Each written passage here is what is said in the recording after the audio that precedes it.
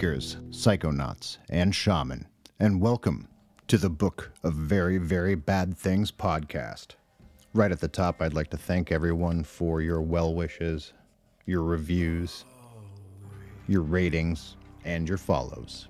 And I assure you all that just so long as you keep the listenership coming, I will keep this level of interview coming your way. This evening, it is my honor and privilege to give to you Steve Von Till of the mighty Neurosis. Joining the band in 1989 at the crucial turning point that was the word as law. From that point on, the band's trajectory continued in a more psychedelic, twisted, and intellectually gorgeous path. From there on, Souls at Zero, Enemy of the Sun, Through Silver and Blood, and Times of Grace just became more aggressive, more experimental, and more immersive. In keeping with the spirit of total immersion, the industrial noise side of the band, known as Tribes of Neurot, wrote a companion piece to be played simultaneously with Times of Grace. That album, known as Grace, can either be played on its own or in conjunction with Times of Grace to create an ever-evolving album experience like none other. In the year 2000, Steve began releasing music on his own, a musical entity separate from the ongoing project that was Neurosis. As the Crow Flies, and 2 years later, If I Should Fall to the Field, employed a singer-songwriter aspect to his musical canon, not unlike Tom Waits, Nick Cave, or the great Townes Van Zandt. He also began writing more psychedelic-based music under the name Harvestman, beginning with the epic Lashing the Rye. He's also done music with the likes of Culper Ring and Amber Asylum, as well as a collaborative record with Wino and Scott Kelly of Neurosis to create a loving tribute to Townes Van Zandt. Beginning in the COVID-infused 2020, he had seen a windfall of new content and creative avenues, beginning with the rich studio as an instrument experience of No Wilderness Deep Enough, and the vocal-free version, A Deep Voiceless Wilderness. Among all of these musical accomplishments, Steve is also an educator and a poet. In 2021, he released the book and spoken word album Harvestman, 23 Untitled Poems, a collection of surrealist, naturalist, and emotionally open wordplay. I know that was a mouthful, so I digress. And without further ado, Steve Von Till on the Book of Very, Very Bad Things podcast. I'm very excited to have you here today. Your music has been an intrinsic part of my life since 1992. Right on. Thank you. And as not to get too weird about it or whatever, but it got me through rehab, as a matter of fact. When I had decided to get clean, it was Times of Grace and Through Silver and Blood just took me right through that time and kind of steeled my resolve with it. And, I guess to the casual listener, someone not from the, the type of music scene that we both come from, when you hear something like that, it doesn't sound particularly positive, I guess. But to me, there's a very, very positive spiritual uplift, especially to that period of Neurosis onward. And then, of course, As the Crow Flies falls into that time period for me as well. So I do want to thank you for being instrumental in my wellness. Hey, music does that for all of us, right? It gets us through the stuff. And I don't know that any artist can claim that they're, that they created the part of the music that does that for people. That's just the nature of music and art, I think, Well, I mean, it is the only actual universal language, in my opinion. It's the only art that is 100%, unless you're, even deaf people I know listen to music just, through vibrations. It's the only medium that is almost completely universal. Agreed. So there's a severe power in that. But I start this show off always with the same question, and I normally get some version of the same answer. But I think someone such as yourself, you seem more enlightened than most, just because I put that on you, Steve. Unfortunately for you, because Neurosis has been my favorite band since, like I said, 1992. But what is it existentially that terrifies you the most?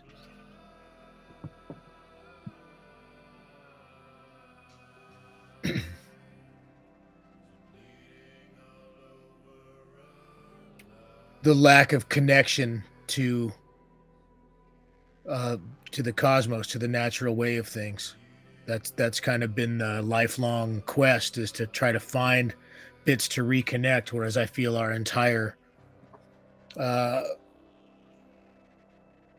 society and point that we've reached is so disconnected from the part of us that is the part of nature, the part of us that is the part of the cosmos, the part of us that is part of everything. As we're increasingly just selfish, self-centered, individualized, um, and torn apart from, I think, whatever our true nature is. Unless our true nature is exactly what we are, then Wow. then I'm not a fan. Right. Well, like, yeah, nor am I. Having grown up in, a rural setting, I always had just that unconscious connection to the land, to the forest, to nature. And I can definitely feel that in your music, especially with the last album and its sister album, which is without vocals.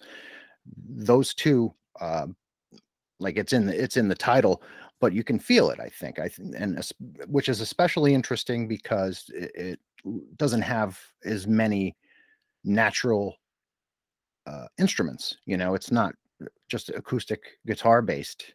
There's so much more going on. It's almost it feels like something maybe Bowie would have done if he had gotten a little deeper and darker into himself. I mean, except for that last album, that was really something else, in my Yeah, that opinion. one's that one's a motherfucker for Oh sure. my God, fuck! What a way to go out. But Totally.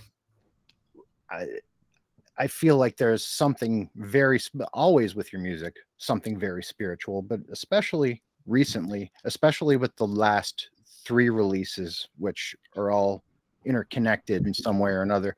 Maybe a little less with the Harvestman release, but the two sister releases, it feels like you're trying to get to a spiritual core, like the center of something.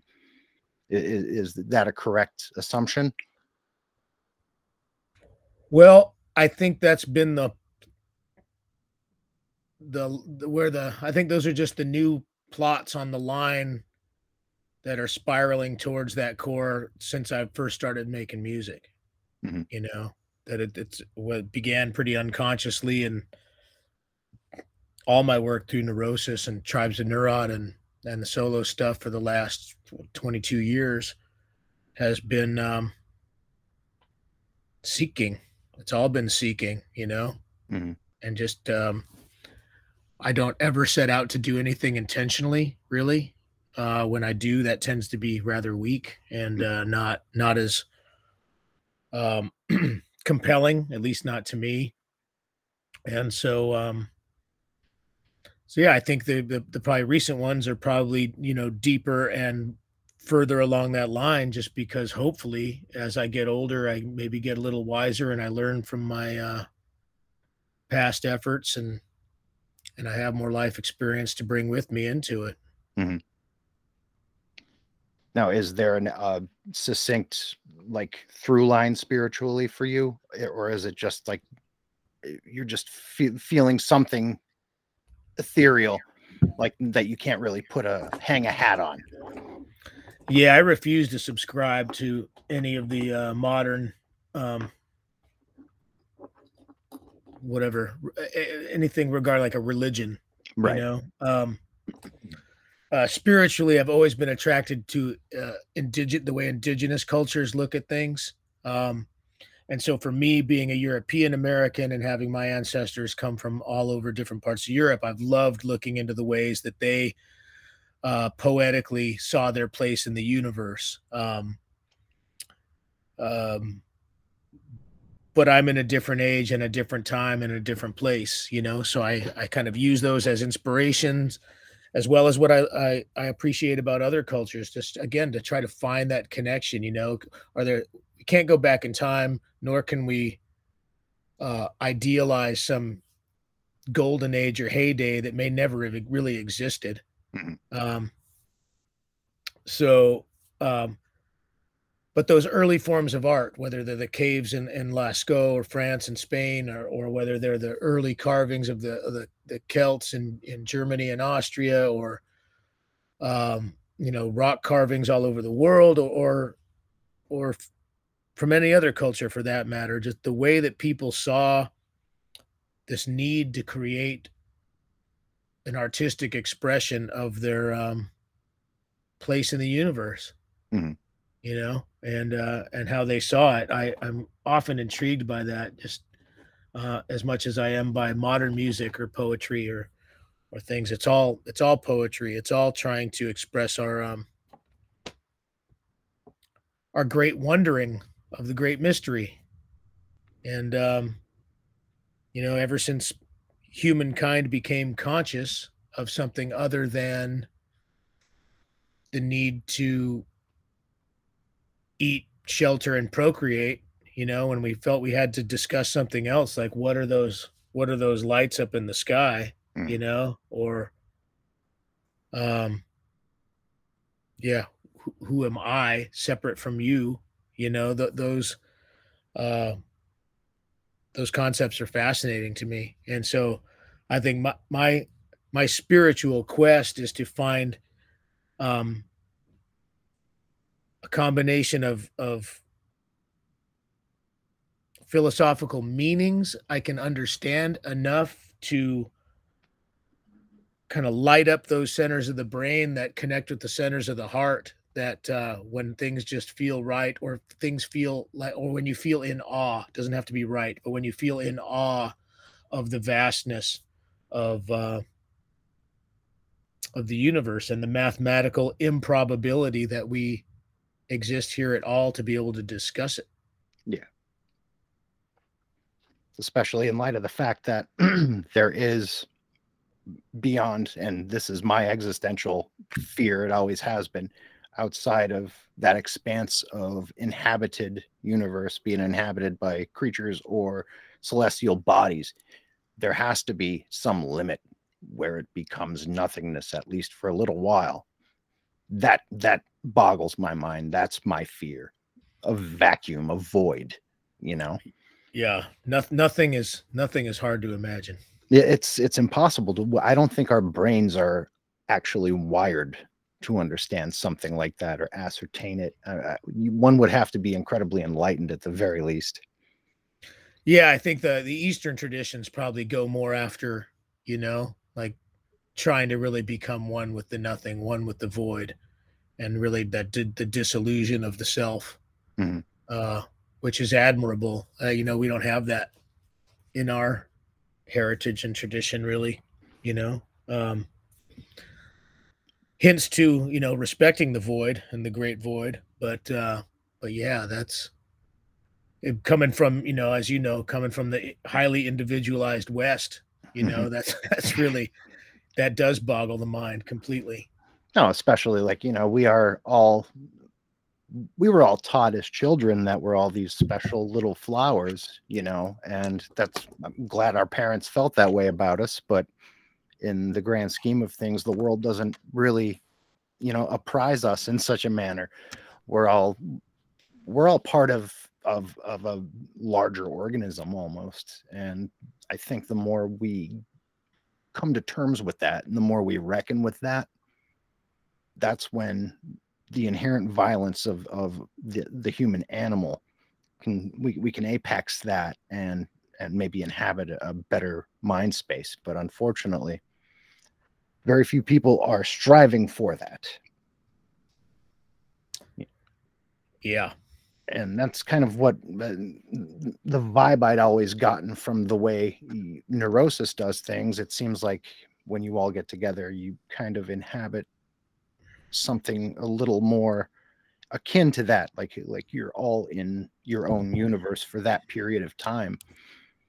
So if I'm right, and that's the way you guys operate, when you're making music on your own, is it a similar, you're tapping into a similar source, do you think? It's all one source. Yeah. But it's very different when you have, you know, five egos and filters, you know, um, vying for who is speaking loudest for the muse or whatever it is at the moment, you know. Mm-hmm. So it's that's definitely a grinding process. It doesn't magically appear, you know. Mm-hmm. The ideas might come up, but it requires the constant destruction and rebuilding to become what it is. Whereas with the individual stuff, I'm really only accountable to myself, and I don't um and I can follow my whims and desires whatever direction I want to, um with only my own filters and only my own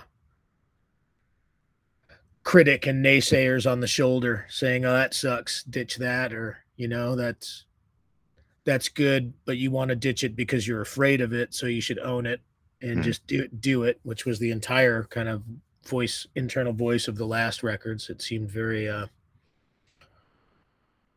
and I mean at the same time as my poetry book as well, very out of the comfort zone as far as putting that, you know, really really pretty music out there, mostly synthesizer based and piano and French horn and cello and together with poetry. It was all kind of like, you know, the negative punk rocker self of me tore myself a new one about all those ideas constantly. But Yeah, but I mean, I can fully understand that, but at the same time, you're allowed to like music like Dead Can Dance as well. I mean, they're all of these. This is all for just sure, but who am I to think I could do, you know, do something pretty, right?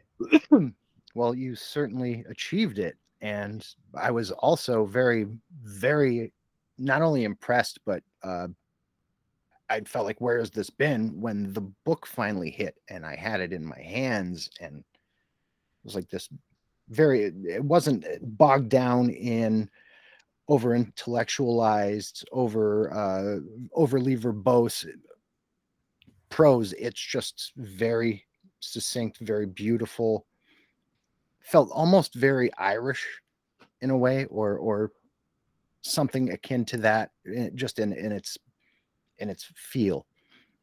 Those 23 poems, and I can't wait for the next, to be quite honest with you, because there's not enough actual poetry being uh, put forth in this community, in my opinion.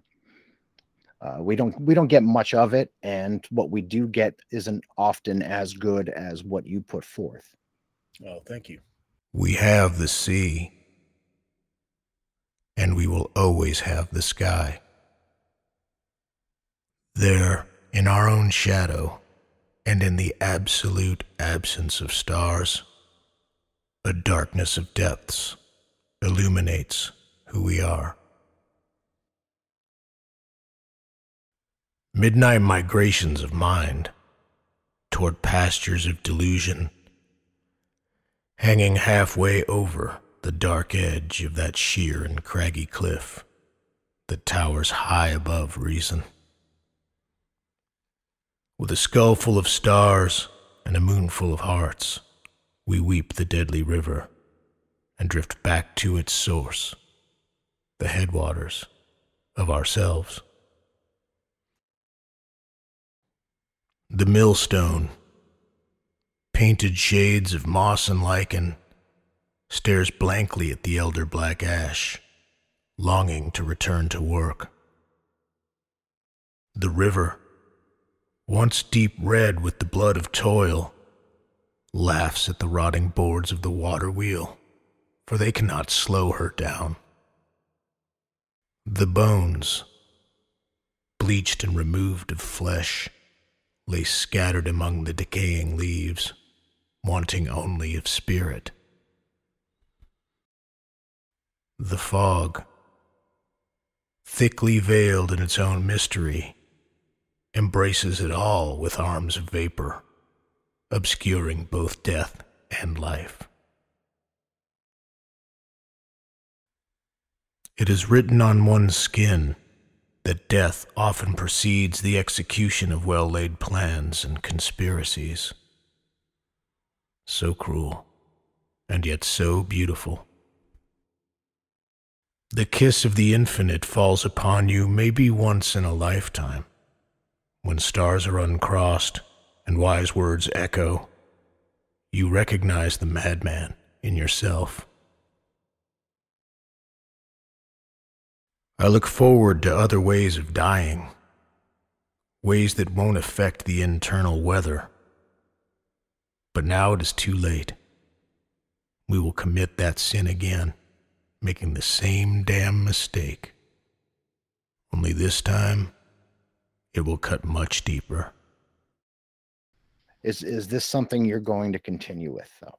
For sure. Yeah. Awesome. Just kind of like the first solo record. Once I had decided I was going to release songs under my own name, which was a big kind of psychological hurdle, Mhm. you know, an ego hurdle of like not wanting to be full of myself or whatever. But once I did it, once I sucked it up and realized that that was something that was important to me and was valid, that opened up that pathway, and finally putting out poems and letting them live their own lives outside of just places I go to steal lines from for lyrics. Mhm. Because that's the only function they had served before that. It was for my own journals, and I would go and raid them constantly when I needed a line. You know, in fact, most of my lyrics are kind of more collage oriented when it comes down to it, because lyrics have to serve a song. Yeah. They have to serve a musical sound. They have to sound right. But before they even mean anything, they have to sound right. They have to have the right number of syllables, the right cadence. You have to be able to hang on the right vowel sounds. Mhm. You know, there's all these kind of sonic limitations that music imposes on it, and the context will come. The music will give it context, and if the lines themselves came from something meaningful originally, but they got altered and changed and mixed with lines from other parts of life and even other years of life, and put reorganized and put back together in a different order, much kind of like what Bowie did a little bit using the techniques of Burroughs. Burroughs, I was just gonna. I didn't want to break in Yeah, on you. Yeah. yeah, using the um, except for I'm only collaging with my own sources. You Yeah. know, so um, so sometimes they take on an entirely new meaning framed by the music. Sometimes they remain a mystery even to me. Sometimes they reveal themselves over time. But getting back to the original part of the question, yeah, that putting that book out there last year or the year before, or whenever it was, I last couple years have been strange. Yeah.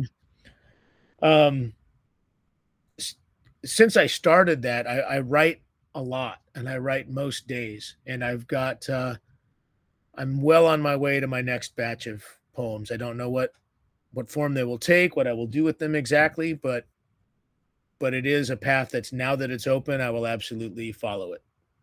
And it seems like since the past few years have been as weird as they are, and we've been as stationary and stagnant as if we've been forced to be, it seems like you use that to your advantage with the amount of material that has surfaced from you during this period of time. Now, I'm guessing most of this stuff you had already been living with it precursor to this chunk of time being locked down on COVID. But I'd imagine as it stands right now, you're probably in a very creative place. I know a lot of people aren't, But Well, there's multiple aspects to answer that. One, those records were done before. Those records were done in 2019. no. They were done in the summer of 2000. I mixed them right before we went out on tour. And then came home and worried about what I was going to do with them. So none of those were a result of the pandemic. And the poetry book was an exact product of working on the No Wilderness Deep Enough, because I had originally written it as, and I've spoke to this in a lot of places, but so forgive me if I'm repeating myself to you, but I had originally written the record as what I thought was an ambient record. I didn't even really write it. It kind of happened. Mhm. It began in my wife's parents' house. She lives in an area of Germany, a rural area in northern Germany outside of Bremen, and her family has been on the same exact house site for over 500 years, which again, as children of the modern American West, we can't imagine being in one spot that long. Yeah. I mean, like, they actually just never moved, they've just been there. And so it's pretty heavy vibes on that land. That's a lot of generations of one people, farming and tilling the soil, and in an area that's roots go back to the megalithic times, where, there's stone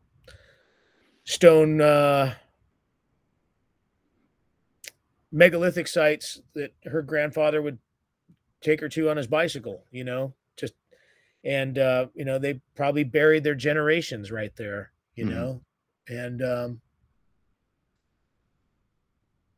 these simple melodies in a sleepless night, from jet lag, just started really coming out in this little electronic setup I had in the corner. And when I got home, I kind of put them away, and I kind of kept opening up the files, not thinking anything of it, and going, wow, those are really interesting. And one sound led to the next. I started adding some synthesizers and simple piano bits, and fleshing out the melodies and processing it through my analog gear. And I really thought I had created a really interesting ambient record, but I didn't have a project that it fit in. It wasn't really fuzzy guitars and whacked out synths like Harvestman is, and I never thought it to be solo material. So I thought, well, shit, I think I have to start a ambient music project or something. So I ran it by my friend Randall Dunn, who recorded my previous record and helped me produce this one as well. And he basically said, man, don't be a chick and sing on it and make it your next solo record. And I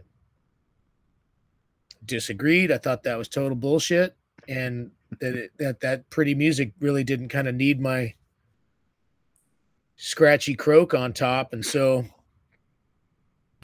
but it was about Chris, but so it originated on my spring break.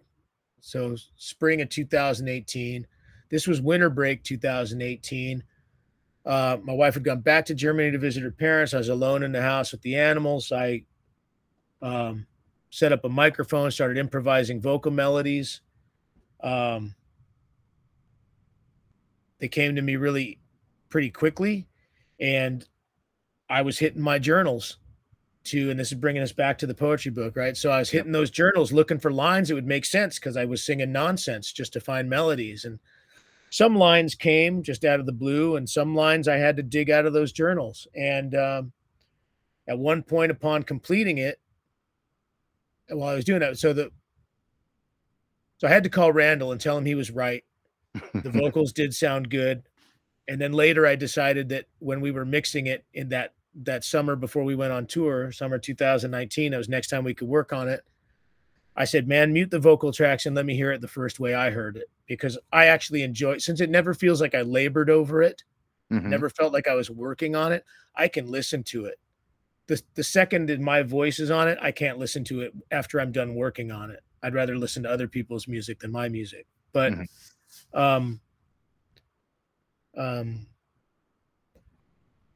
But in that act of stealing lines out of my journals, I stole a particular line out of a poem, and I looked at that poem and I thought, man, that's a shame. That was a perfect poem, and I just took the best line, rendering it useless.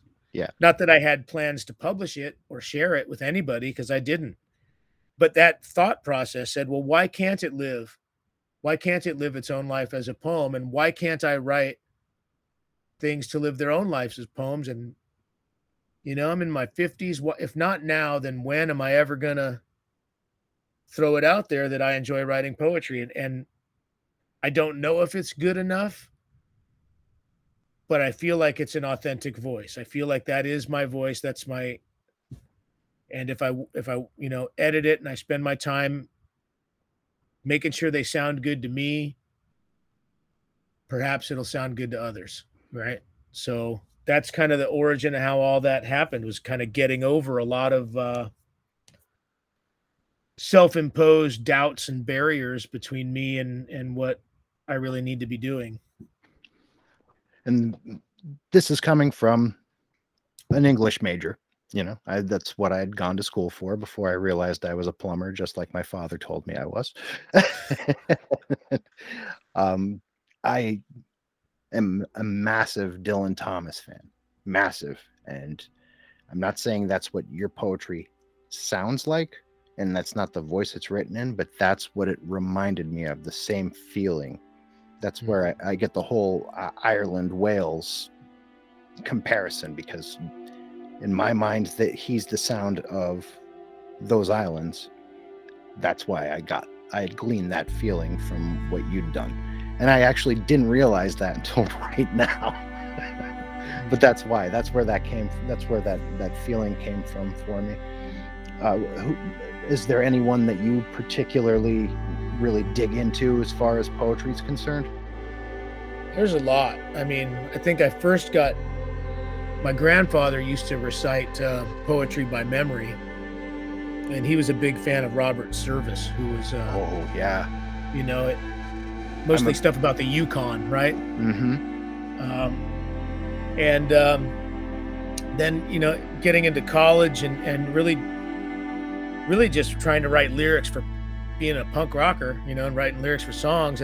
But at the same time, I was taking sociology courses, philosophy courses, Jungian psychology courses. I was a sociology major just because that's the way I could get through and just do weird shit and get a degree, because that's what my family expected of me.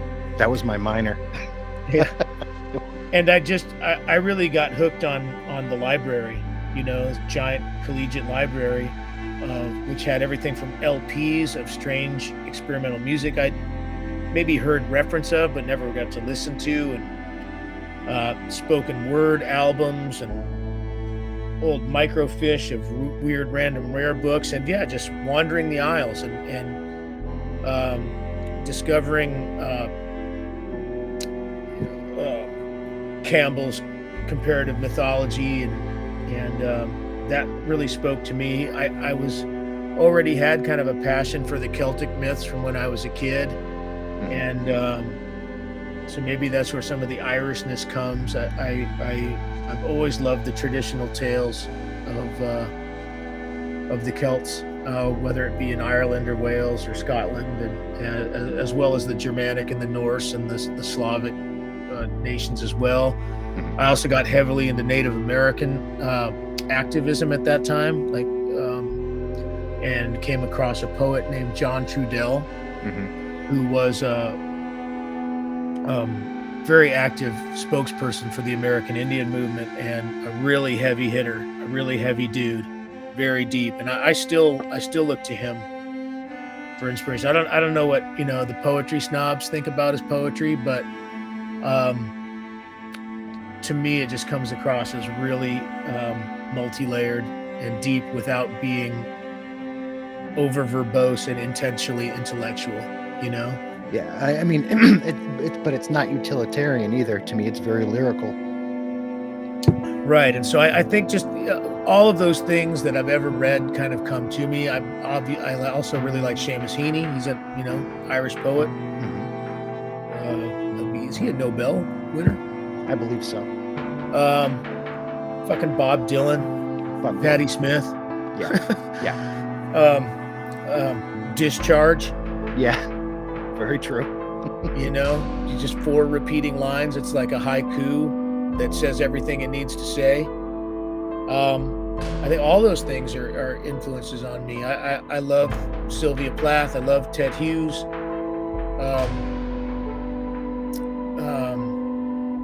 Not a fan of how Ted Hughes treated Sylvia Plath, but none of us are. But right. Yeah.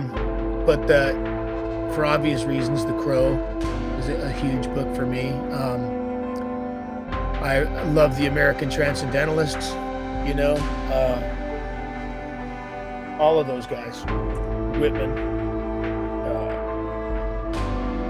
Emerson. Whitman, Emerson, and Thoreau are the 3 reasons that I became who I became when I was a 12-year-old kid. Yeah, and they're the trilogy. And you know, it's funny having these conversations. I recently realized that our educated English literature fans across the ocean don't have the experience with those guys that we do. You know, and that really is a big cultural difference, because why are people in England going to read these colonials stuff, you know? True. I mean, that would basically fall in line with, you know, in the 1970s, us reading the greats of North Vietnam. You know? Right. So all of that has had a big impact, and lately I've come around to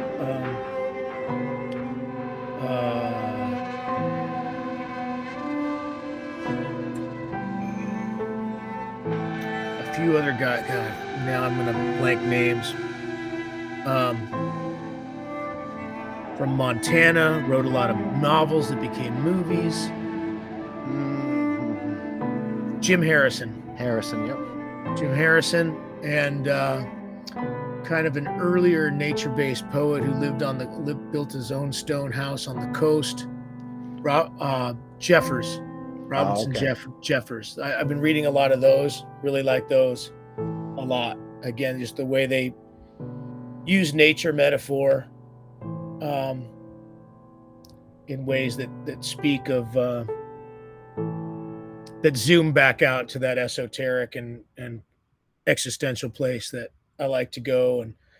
And recently there's a guy about my age from our music scene, but he's not known for being, but he comes from listening to the type of music we do. He is Jonica Stuckey. Mm-hmm. Third Man has published his last 2 books, and they're incredibly deep. It's very ecstatic poetry. More like a stream of consciousness, or like free but verse. more focused than that, like more like getting in the zone, becoming possessed by the spirit, and setting the zone in a ritualized fashion to set up the flowing of the spirit. And it comes out feeling very natural and free flowing, but it is very focused. Oh, wow. That's incredibly difficult to pull together. Yeah, it's pretty incredible. His most recent book was called Ascend, and I highly recommend it. I'll probably end up buying that when we're finished with this. That sounds like it's right up my alley. So that you're getting all of that. It seems like everything that, you know, you read, you listen to, there's always the emphasis of nature and spirit, the animal and you know, the esoteric or the ethereal. Have you ever had any experiences that you could like plainly say, yes, this was a spiritual happening or something to that effect? Yes, for sure. And some of which I won't go into. Right. They're personal, but I can say that some of the times I've felt the most connected to any sort of concept of becoming one with energy and becoming one with the true core of life itself, has been through making music. The times where I've, people can do all the whatever ritual magic and stuff they want and all that, but honestly, I've never been able to, uh, short of hallucinatory situations, been able to truly leave my body. And it doesn't happen often, but when the conditions are right, you can totally leave your body making music, and just the sound feels like it's coming up out of the center of the earth and up through your spinal cord and out your top of your head, and we are all being showered in it and swimming in it, and seeing these mysterious energies swimming within sound itself. And that really, it's just straight up sound that I've experienced that through. And the other most incredible experience have involved nature. So again, cycling always around those quests, the quest for connection to nature, and the quest for the sound that resonates with the core of my being. And I just realized I didn't answer the main part of your last question. I went on a tangent, but that the times of COVID times, creating more creative opportunity, I did not get to experience that. Oh. I mean, I'm an elementary school teacher, and we were only locked down for 3 months when it first went down to the first center. We've been in person in school every day with full classrooms since September 2020. Oh, wow. So I didn't get to experience the boredom or free time or, that other people did. I was a little jealous of hearing people finding all these creative outlets, but I've basically just been like I always am. I go to work, I come home, I go out to the label office, work a couple hours out there, and any creative time I find is the smallest amount of time that I'm able to carve out of just this kind of busy life I've made for myself. But it takes a lot of work to support art, and so the nuts and bolts, and I believe my day job is very fulfilling in other ways, and trying to let the little ones know that they have adults on their side, and help plant seeds to them about how vast the world is and how incredible the good parts of humanity are, like literature and music and science and mathematics. It's incredible to me that either side of your coin is still giving so much of yourself. That must be fulfilling for you. But that's an excellent dichotomy, because you have this music that to me, like I said, I don't find it dark. Some people do. It is very intense. Then on the other side, you are an elementary school teacher, and that's equally intense, but in a completely different way. How much do you have for yourself at the end of all of that? Like how it just, is it this ever freewheeling like cycle for you where you just have the energy to do this every day? Not every day. No. Some days you just, exhausted, go to bed early, but if you're driven to make stuff, you got to just find the time, you got to carve it out, and it's unrealistic to expect that the arts bring anybody any sort of fiscal rewards that would warrant anything resembling earning a living. And those people that do find it, are either very lucky, or they're on a different level, or maybe they have less responsibilities they need to, to deal with. Yeah. And they're a lot of the people in the arts that are subsisting themselves specifically just on that. I don't know. Maybe they are really expressing their innermost emotions and tapping into their own muse. But 9 times out of 10, it's just candy music that makes the money, and then there's all of the rest of us that are, you know, just having it heard is the ultimate reward, and having people respond to it in a live setting. I mean, like what you said about having the feeling of leaving your own body and feeling music move through you. I've not only felt that making my own music, but at least twice that I could definitely say while seeing Neurosis. And the most recent one was at Union Transfer in Philly. I don't know what was in the air that night in that place, but it's almost like I don't remember the show, because I plugged in and then I was just zeroed in on everything. It was incredible. And then it was over. And you guys had not been doing the films and the lights anymore. It was just you guys on stage, and that was all I needed. But I think that's the true voice of what one would construe as God. You know, if music can get human beings to react that way, that there is something mystical going on there. Perhaps. In my opinion, anyway. Yeah, I mean, you know, those times I'm uplifted by other people's music, or, you know, just blown away, or I'm brought to tears, or, you know, kind of overwhelmed by a piece of music. That's what I live for. Mm-hmm. Yeah, that's the only thing I can really attach or assign divinity on.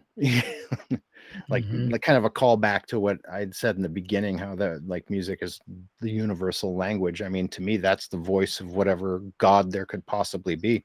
So it all really just comes around to, you know, the union of matter and spirit. Union of matter and spirit. Yep. Exactly. So what do you have going next for us musically, otherwise? Hopefully I'll be touring that last album. Mm-hmm. This year is my plan. So stay tuned for announcements on that. So kind of getting ready for that. I've been working on a trilogy of Harvestman 12 inches, turning in more into like a trilogy LP, full length LPs. That's pretty close. I just haven't buckled down and finished up the last few tracks. I've got some mixing to do and things, but that should be pretty interesting. It's definitely going out in some weird and different directions. Writing poetry constantly, and I'm also pretty deep into writing the next solo record at this point. Oh wow! So you've kind of got a lot of irons in the fire all at once. Always. Some of them, though, you know, they linger over years, you know. So you just kind of have to know when to pick it up and when to put it down and move on with something else. Well, usually, life determines that for me. But I can determine when I'm going to focus my energies on one thing enough to finish it. Wow. It's absolutely incredible to me. It's like you're playing chess with yourself. Yeah, inspiration's never the issue. The issue is the time to see it through. Time is the greatest for all of us, the greatest non-renewable resource, if we believe in linear time, which I feel like we're stuck in having to. So, well, our bodies are. Our bodies are definitely stuck in linear time. Yep. Yeah. So it's what's between these guys. We can abandon it there, but they're alone. Yeah. I think the other aspect to that is that I'm starting to realize now as well, and is looking at my own nature, and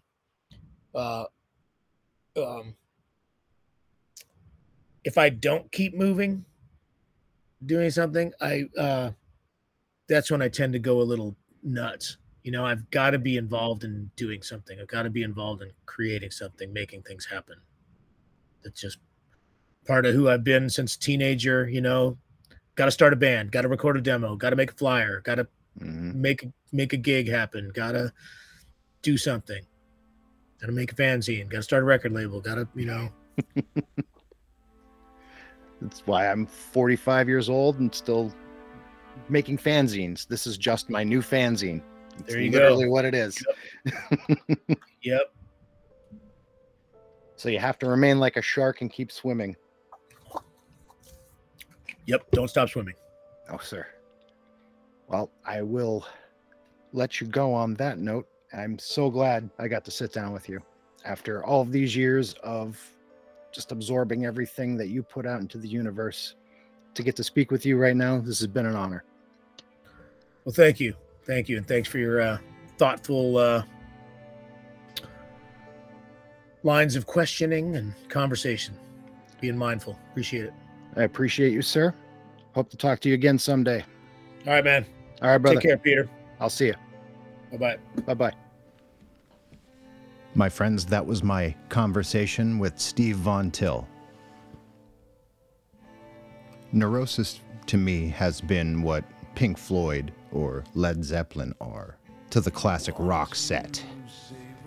They are the punk equivalent of a conjunction of Joy Division, Pink Floyd, Amoebics, The Fall, Voivod, and Killing Joke. You add all of that, and then you divide it by Tom Waits, Nick Cave, and Warren Zevon, and you will probably come close to what Steve does on his own. This conversation was a long time coming for me.